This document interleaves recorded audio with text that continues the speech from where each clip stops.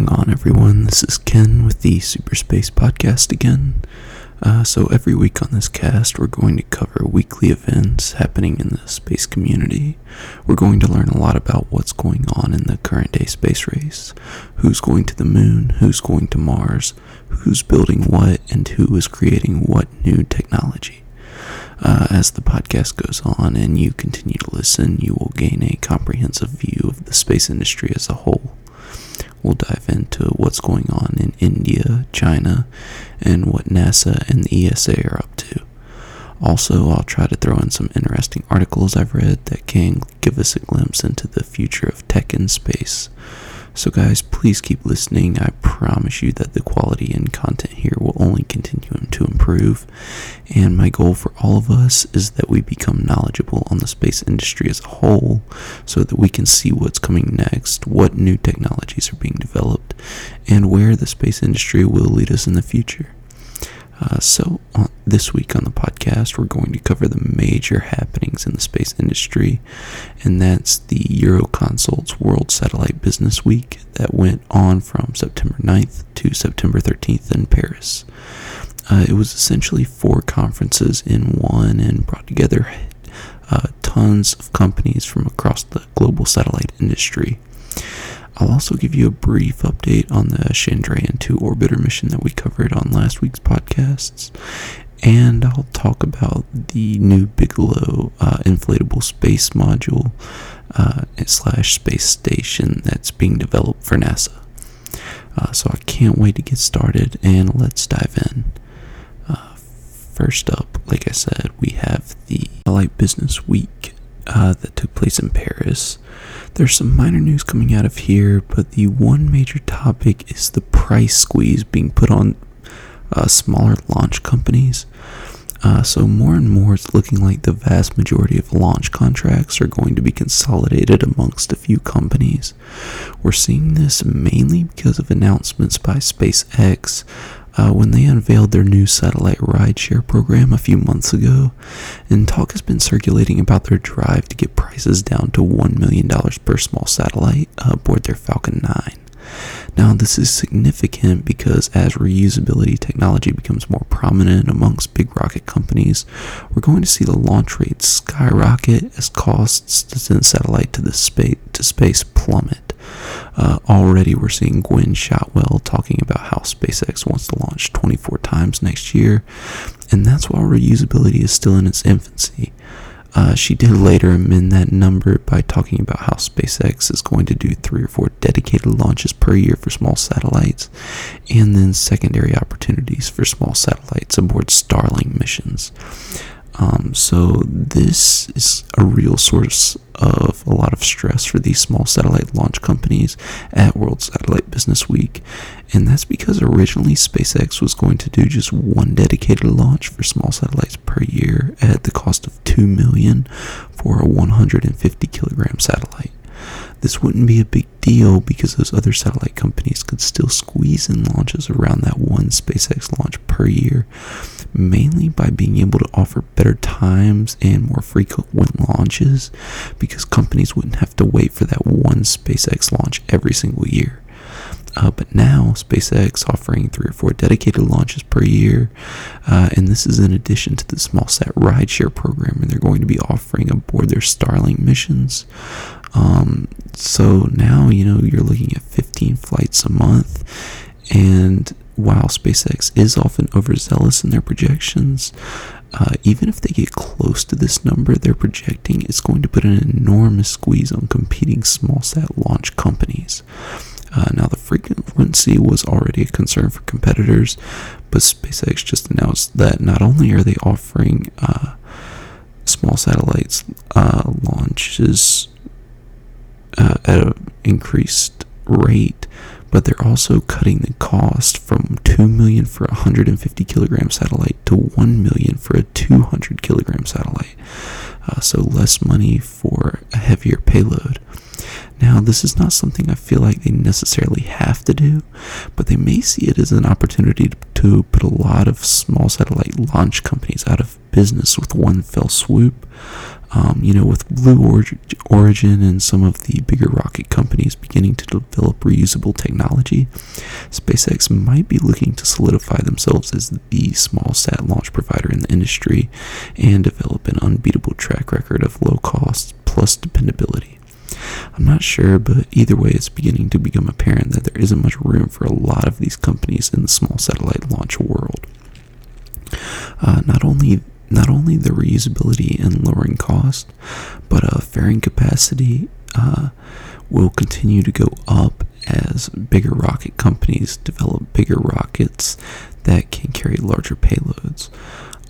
So like Marino Fragnito, the VP of the Vega program at Arianespace, was quoted by Space News as saying, "The fact that SpaceX announces such incredible prices for small sats affects our business, affects our pricing policy up to a certain point. We will follow up to a certain point. We don't want to kill ourselves. We want to make a profitable business, and we still do it for the moment." And Fragnito isn't the only one talking about the pressure being applied. Numerous other executives from Arianespace to GK Launch, they said that things are only going to get tougher for small satellite launch companies. Most of the executives at the World Satellite Business Week tried to stress other factors in launch determination besides price, mainly stressing technical performance, consistency, scheduling, and dedicated launches being able to focus on the customer's needs. But they face a very steep climb to overcome SpaceX's advantages, and I'm not sure they can. Most of the other launch companies charge around $10 million for a small satellite launch, and when you're looking to charge your companies 10 times the price, you better have an incredible competitive advantage elsewhere. And to be honest, I'm not sure any of the other small satellite launch companies have enough going for them to justify their big price tags. So obviously these moves by SpaceX are putting pressure on them, so I expect most of them to make significant price cuts, and I'll keep my eye on this moving forward. So the next topic I wanted to cover was the Bigelow inflatable space habitat that is being tested by NASA. So they're going to be testing this for about 2 weeks. It's all a part of NASA's second Next Space Technologies for Exploration Partnerships, or Next Step 2 program, which focuses on developing deep space habitation concepts for NASA's stated goal of putting humans on Mars in the next 30 years. Now, NASA is looking to try out deep space habitats that can work as living and working quarters for astronauts on the Moon and Mars and the Lunar Gateway. Earlier, NASA had selected 6 companies: Lockheed Martin, Orbital ATK, Sierra Nevada Corporation, NanoRex, Bigelow Aerospace, and Boeing to receive funding for ground habitat development in deep space.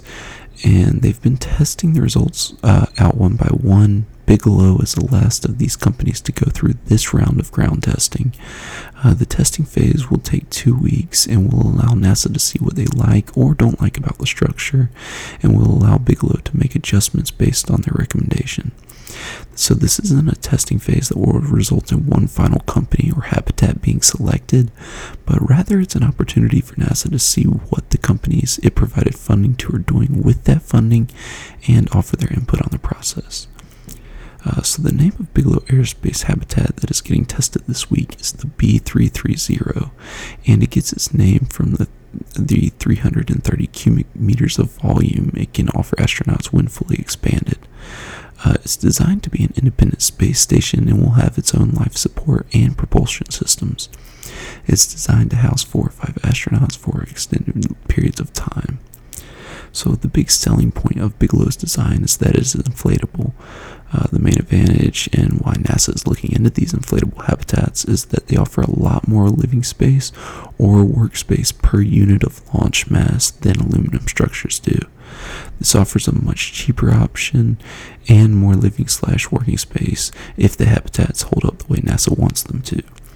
Obviously, a habitat that can be launched while compacted and then expanded after being released offers a lot more size and bang for the buck. Another of the big advantages that Bigelow has, in my opinion, is that one of their inflatable modules, the Bigelow Expandable Activity Module, is already being used aboard the ISS, and it's holding up really well. While the inflatable module on the ISS is not the same as the B330 structure being tested this week, it does offer a look at how well inflatable structures can hold up against meteoroids. This dependability, so far at least, has silenced some of the skeptics and given Bigelow credibility moving forward. Bigelow obviously hopes that NASA will eventually select the B330 for use on the Lunar Gateway, which is a part of the Artemis mission to establish a manned presence on the surface of the moon by 2028. According to Robert Bigelow, the founder of Bigelow Aerospace, getting a B330 up to the Gateway is the company's chief focus. Once achieving that goal, the next objective would be to have one set up on the moon, where Robert Bigelow has stated that his dream is to build hotels on the lunar surface. So last week on the podcast, I promised you guys the update on the Indian Space Agency, or ISRO's, Chandrayaan-2 mission, and what happened with the Vikram lander. So it appears that the lander actually landed in one piece, and it's still intact. Unfortunately, there's still been no connection or signal from it. If I had to guess, I'd probably say they won't be able to get any signal from it at all, and the landing part of the mission is probably not going to be able to do anything significant. Like I said last week, the Chandrayaan-2 orbiter will continue to orbit the moon to map it and take pictures, but overall it was pretty disappointing for India, who wanted to be the fourth country to soft land on the moon. Moving forward, the ISRO seems pretty upbeat, and the Prime Minister of India, Prime Minister Modi, is very positive, and he's moving on to talking about the next major mission for the agency, which is going to be the Aditya L1 satellite that is slated to launch in 2020. It'll be placed in the halo orbit around the L1 point to closely study the sun's corona and monitor UV solar radiation. A little further out on the timeline, the ISRO is planning to launch the Gaganyaan mission in 2022. This is going to be significant, and it appears it's going to happen. If successful, it would be India's first manned mission to geosynchronous orbit, and it would make it just the fourth country behind the US, Russia, and China to achieve this. The mission is going to carry 2 or 3 astronauts and reach a height of about 400 kilometers. It'll orbit the Earth for up to 7 days, and in that period, they'll carry out some experiments in space and then return back to Earth. Now, the last major mission for the ISRO I'm going to talk about has not yet been formally proposed, but there is talk that in 2024 they could attempt a Chandrayaan-3 mission in cooperation with the Japan Aerospace Exploration Agency, or JAXA.